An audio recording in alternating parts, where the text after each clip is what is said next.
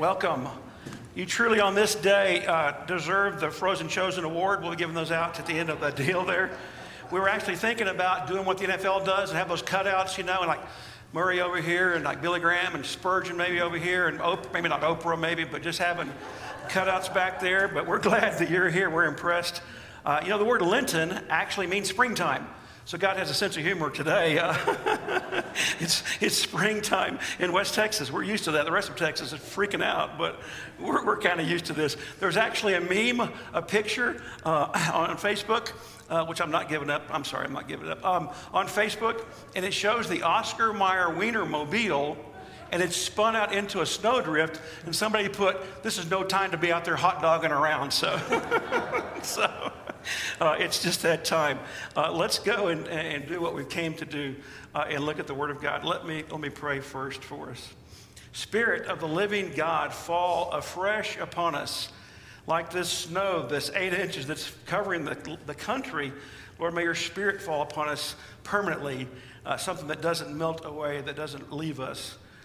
Lord, speak. Your servants are listening. We ask this in the name of Christ our Lord. Amen. He was in 4th grade, and his name was Joel.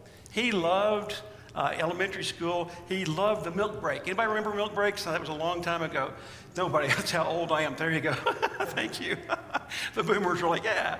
So milk break used to be in elementary school. At 10 o'clock, they would march you in line down to the cafeteria. So Joel that morning was excited. It was the Friday before they got out for Christmas break, and they all marched down to the cafeteria, and they got their tray, and they're going through line, and the cafeteria lady just sweetly gave him his milk. Remember those big milk cartons? You punch that paper straw in there, and you'd sit down, and you'd have that cold milk. Can't believe we thought that was the highlight of the day.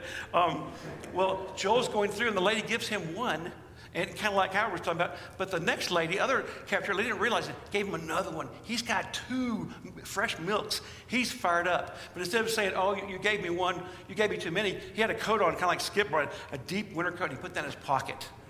Yeah, and he went and sat down, and he had his milk, and he got in single line and went back to his classroom. He thought, "I'm going to drink that cold milk on the way home, walking home." Remember, we used to walk home, anyway, you don't know.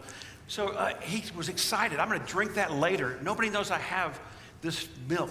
He took it, you remember those little desks, that little compartment, he slid it back in the corner of that desk. And he thought, "I'm going to take that home." School was long, and they closed for the holiday, and they all went home. And 2 weeks later, they all got in line to come back into Mrs. Red's class, and my friend Joel had completely forgotten. And they walked in, and everybody said, "Something stinks. Something really stinks." Joel had no idea. He'd forgotten completely. They all sat down. They brought in the custodian. And he just walked up and down every aisle. Stopped at Joel's desk. All of a sudden, Joel, just panic-stricken, remembered the milk in the desk. "Do you have something in your desk, young man?" No, sir. No, I don't. I haven't been here all holiday. "Do you have some?" Clean it out. So slowly, he's just trying to move things out. His compass, his Elmer's glue, all that kind of stuff. He goes, "Everything," and he reaches back there, and he can feel it. And he brings out a moldy, curdled, smelly carton of milk.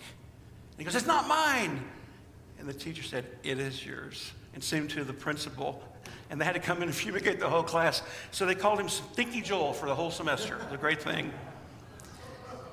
Scripture says that something stinks as we go into this high holiday of Easter, as we're reminded that Easter is the high point of our calendar, not Christmas, because without Easter, there is no Christmas. As we move into this high season, the psalmist reminds us, as we move into our study of the Psalms, these songs written by these wonderful Jewish writers, the psalmist reminds us in our life, something stinks, and it's us. Let's look at Psalm 32 and be reminded of what the psalmist, this is David writing about sin, about us. If you would look at Psalm 32 with me, hear the word of the Lord. A maskil of David, Psalm 32. "Blessed is the one whose transgression is forgiven, whose sin is covered. Blessed is the man against whom the Lord counts no iniquity, and whose spirit there is no deceit. For when I kept silent, my bones wasted away through my groaning all day long. For day and night your hand was heavy upon me. My strength was dried up as by the heat of summer. But here comes the turn. I acknowledge my sin to you. I did not cover my iniquity. I said, I will confess my transgressions to the Lord, and you forgave the iniquity of my sin. Therefore, let everyone who is godly offer prayer to you at a time when you may be found. Surely in the rush of great waters they shall not reach him. You are a hiding place for me. You preserve me from trouble. You surround me with shouts of deliverance. And like a plague, now God comes in and speaks his parts. I will instruct you and teach you the way you should go. I will counsel you with my eye upon you. Be not like a horse or a mule without understanding, which must be curbed with bit and bridle, or it will not stay near you. And David comes back in. Many are the sorrows of the wicked, but the steadfast love of the Lord surrounds the one who trusts in the Lord. Be glad in the Lord and rejoice, O righteous. Shout for joy, all you who are upright in heart. This is the word of the Lord. Thanks be to God. Our sins are a pungent odor that rise up to the nostrils of God. In Isaiah 65:5 says this. He's talking about the Jews and all these religious rituals, and he says this: they're like a stench in my nostrils, like a fire that burns all day. Due to sin, unconfessed sin, something stinks in my life and in your life. It needs to be cleaned up for us to have this abundant Christian life that we're talking about. How do we do it? Just say a few things and repeat the same old prayer? How do we, as Howard said, how do we truly move into this season in a confessing manner? Well, he tells us. I don't like to-do lists and 7 ways to the Holy Spirit and 10 ways to jump up and down and do hallelujahs. I'm not real big on formulas, but it's so clear the pattern here that the psalmist gives us. First of all, the first thing is just to acknowledge sin. We don't do this. To acknowledge sin. Psalm 3, look at the first two, the 3 through 5 there. It just talks about, when I kept silent, I stunk. My bones wasted away. My groaning. For day and night, your hand was heavy upon me. My strength was dried up. But here he comes. Then I acknowledged my sin to you. Call it what it is. Name it. When I keep silent, I stink. If I hide it, if I deny it, if I blame someone else, if I soften it, I have to name it. A crazy demon man comes running to Jesus. Who are you? Demons, and they say, Legion. Who are you, legions? Name our sins. It's not just a flirtation. It might be a lust. It's not just a little looking at the internet. It might be a pornography. I'm not just partying. I might be an alcoholic. It's drunkenness. It might be an affair, but no, it's really adultery. It might be a funny joke. It's really racism. It might be a secret word between friends. It's actually gossip. It might be a grudge. It's actually bitterness and unforgiveness. I might be driven, or I may just be narcissistic. I may want nice things or just be materialistic. I might care about how I look or just be vain. I may want pretty things, or I may just have greed. It just goes, we got to call it what it is. Yeah, grace changes everything, but not until you're willing to be changed. Call sin, sin. David, Psalm 51 that we just read, the most famous acknowledgement of sin in history. David has this odiferous, adulterous relationship with Bathsheba. Gets her husband killed, gets drunk, lies. He starts covering, he is burying that sin deep in the castle. I'll just marry her and I'll stick her deep in the castle. And the odor starts to rise through the castle, through the kingdom, to the gates of God, to the kingdom of heaven. The stench is too much. And God sends Nathan to say, you stink. Something smells in the king's life. And he acknowledges it. He doesn't blame Bathsheba. He doesn't blame Uriah. He doesn't blame God. He says, I am the man. He acknowledges it. He calls it what it is. In fact, he so much takes the blame here. He writes a song about it. Now, it's one thing. My son writes a lot of songs, and when he breaks up with a girl, he goes and writes a song about her, and it's always out there. Breakup songs. This is a sin song that goes through the rest of Jewish history. It's sacred scripture. It's one of the top 10 pop songs for the Jewish culture. We think we know it now. That's acknowledging your sin. I sinned against you. Lord, against you and you alone, I have done this. He calls sin, sin. He names it. That's what we need to do. Expose it. In this great devotional called New Morning Mercies, Paul David Tripp says this. I think I have it. God's grace will expose what you want to hide, not to shame you, but to forgive you and to deliver you. Your sin will find you out. Thank God. How many parents pray their kids get caught? Yeah. My kid hates that prayer, especially when he's in trouble. So first of all, we've got to call sin, acknowledge it. Secondly, just saying this, there's not, confess it. Look at verse 5, to literally say, I will confess my transgressions. I have done this. It's not just some little problem. Lord, I've sinned against you and you alone, that thou art right when you judge me. We got to confess it, like was read, 1 John 1:9. If we confess our sins, God is faithful and just and will forgive us, but he can't forgive unless we confess. Psalm 51 is completely about that. Lord, you are right when you judge me. I was born in sin. We believe this in our theology. We were born, we call it total depravity. It's not a wonderful word, but it's true about us. But because it brings the good news. I love this story. I probably told you before. St. Augustine or Augustine, whatever you want to call him, the great writer, the great priest, after he used to roam the streets of Paris, he lived with a prostitute. He had this immoral life. And then he came back later, years later, as a saved, converted Christian. And he's walking down that same avenue, and there's that prostitute that he lived with, and she grabs him. Augustine, come home with me. Come back to me. Come and renew our relationship. Let's be together. And he goes, no, I can't. And she goes, but it's I. He says, yeah, but it's not I. It's no longer I.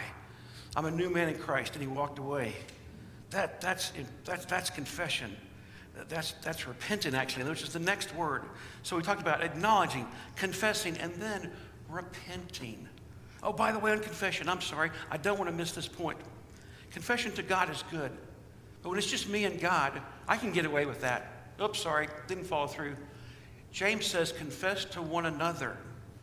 Confess to that person that you trust and that you can be accountable to, that will hold you to the fire. I can say I'm going to quit doing this. I'm going to quit being this way with my wife. But if I tell Murray, if I tell Howard, if I tell my good friends, they're going to keep asking me about it. Who's your Murray? Who's your Peter, James, and John? Who do you trust that won't judge you, that won't gossip, that won't hold it over your head to say, I need help with this. I'm having trouble with this internet thing. I'm having trouble with this drinking thing. I'm having trouble with this forgiveness thing. Confess to one another on an appropriate level to the appropriate person. Thank you. Now we'll move on to repentance. Repent from it. So not only acknowledging and confessing, repent means we got to change our lives. It's not just enough to throw words up there. What's going to happen? And look at what happens. Shuba, the word in Hebrew, repent means you're literally walking one way, and you don't just disagree with the way you're walking. You turn and you walk the other way. You walk away from sin, like St. Augustine. Romans 8:11, they bring this poor woman. She's been caught having sex. It was a setup by the Pharisees. They say we're going to kill her because the Bible says, and Jesus says, hey, go away. Go ahead. Throw away if you're sinless. They all walk away. He looks at her, and he says two things. Did no one condemn you? No one, sir. You're forgiven. But then what does he say? Stop doing it. Change your life. Quit letting men use you. Go and sin no more. You're loved more than that. Love yourself. Stop doing it. That's what repentance means. Otherwise, it's just wasted words. I can only tell my wife so many times, I'm sorry that my socks are in the hall until she throws them away. So no, when I stop doing it, that's what it means to repent. So acknowledge, confess, repent, and here it comes. Release it. Let it go. This is not a Disney song. This is a lifestyle. Let it go. Release it. Hebrews 12:1, fixing our eyes on Jesus, the author and perfecter of faith. It says, laying aside every encumbrance, every sin that so easily entangles us. Let it go. Get rid of it. That's what it means to really go through confession, to release it. When I was in Houston, I read this story one day in the Houston Chronicle. Broke my heart. Still does. An 8-year-old boy living in Los Angeles, downtown Los Angeles.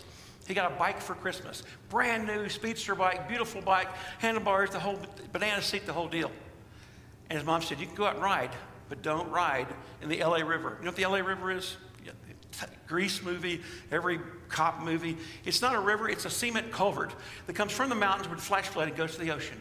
It's this huge, it's just about the size of this sanctuary. And kids love to ride their bicycles in there. Kids love to hot rod in there, to race up and down that. The mom says, don't ride your bike in the LA River. Well, he does. Goes to the LA River and by himself, he's riding up and down. Sure enough, there's a flash flood up in the mountains. And before he knows it, this flash flood has come down in the other and picks him up and carries him off. He's holding on to his bicycle. There's a pile of debris built up, an island built up in the middle of it, and he snags on that and grabs a tree, hanging on to his bike. People on the freeway start seeing, they call 911, the police come, they're trying to throw him ropes, they're throwing him buoys. He's holding on to his bike. Let go of the bike, grab the barrel, let go of the bike. They can't reach him. They keep throwing, let go of the bike. Finally, the fire department comes, true story. They get that cherry pick, they get the crane over, and they're trying to lower it down, but the guy can't reach him. He lowers a basket, and he's looking up, and the fireman's like, let go of the bike, let go of the bike, grab a hold of the boy. No, it's my bike, I won't let go. And in horror, everyone from I saw it on TV, everyone from the river, the fireman's watching, a higher wave comes along and washes him away. And they find him 2 days later down the river, dead, still hanging on his bicycle. Sin will kill us if we don't let it go. Surely in a rush of waters, they shall not reach him. Do it before it's too late. Our sins are deadly. They're not just little quirks and habits. They can take our life. Let go. But here's what else we get to release.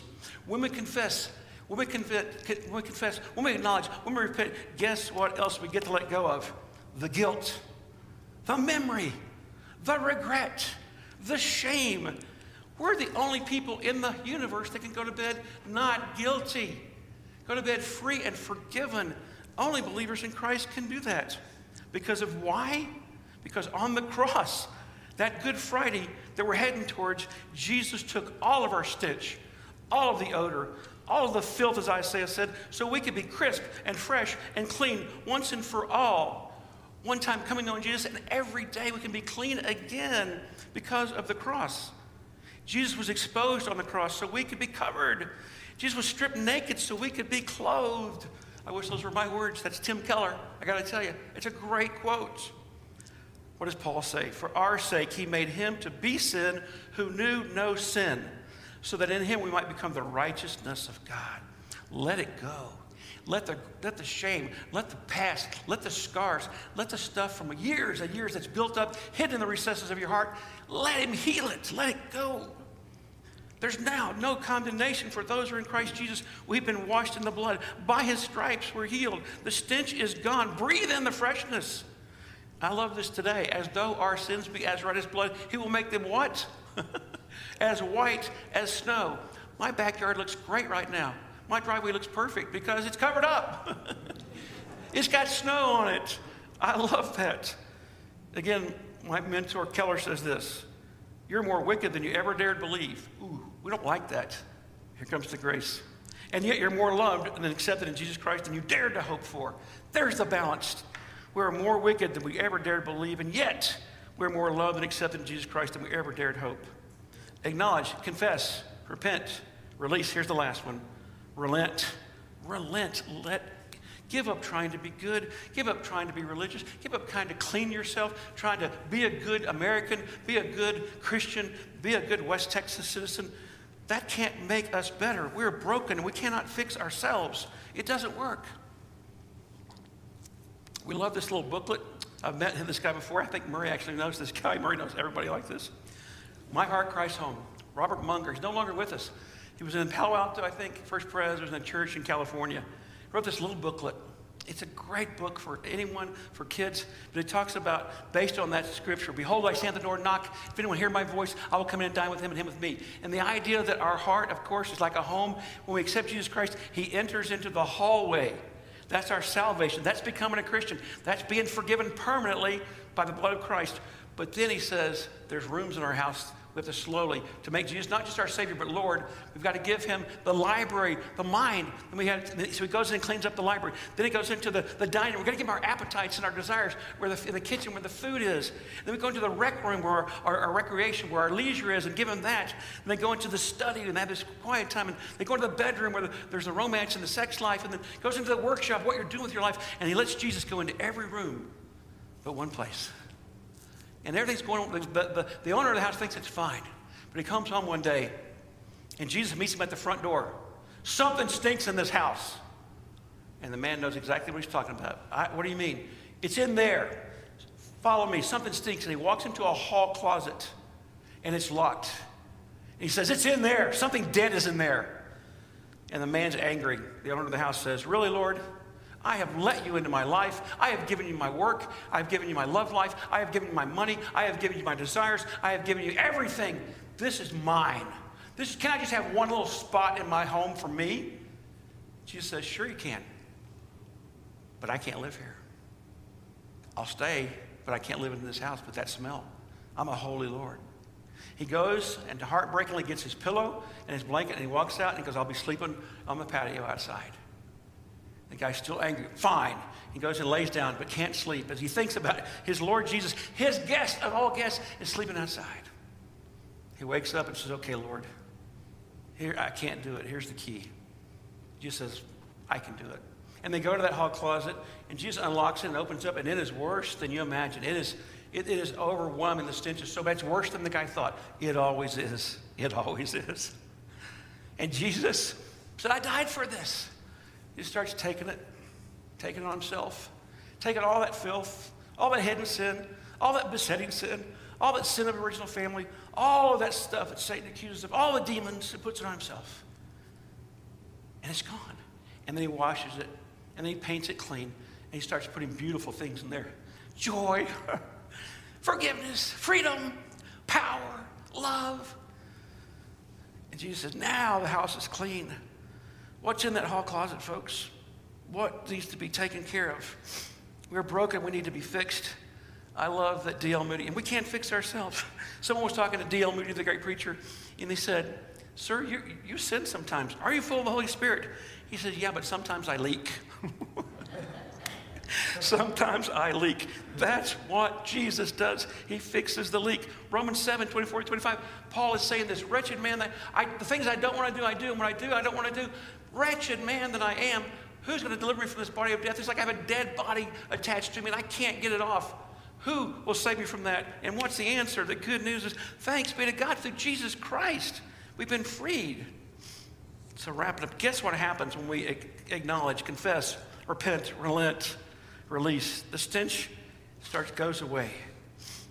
We aren't saved again each time we confess because we're already saved in Christ. If you're in Christ, if you know Jesus Christ, you are saved, and we're sealed.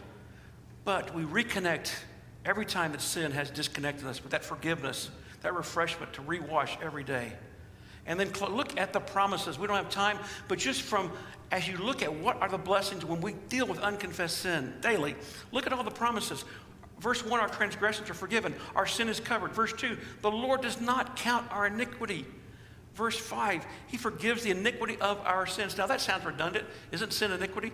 He forgets the sinfulness of our sin, the iniquity of our sin. He is our hiding place. Where are you hiding? We don't have to hide our sin. He becomes our hiding place. What are we hiding behind? He preserves me from trouble. He surrounds me with shouts of deliverance. You ever been at a T-ball game with parents screaming because their kid hit a ball and ran towards third base or something? Shouts of deliverance. My son, my kid did it. That's what God does every day when we ask for forgiveness, when we come to him. Shouts of deliverance. And guess what he does? He instructs us. He teaches us. He counsels with his eye on us. What's the will of God? Guess what? When sin is dealt with, the will of God is clear. The instructions are easy to come by.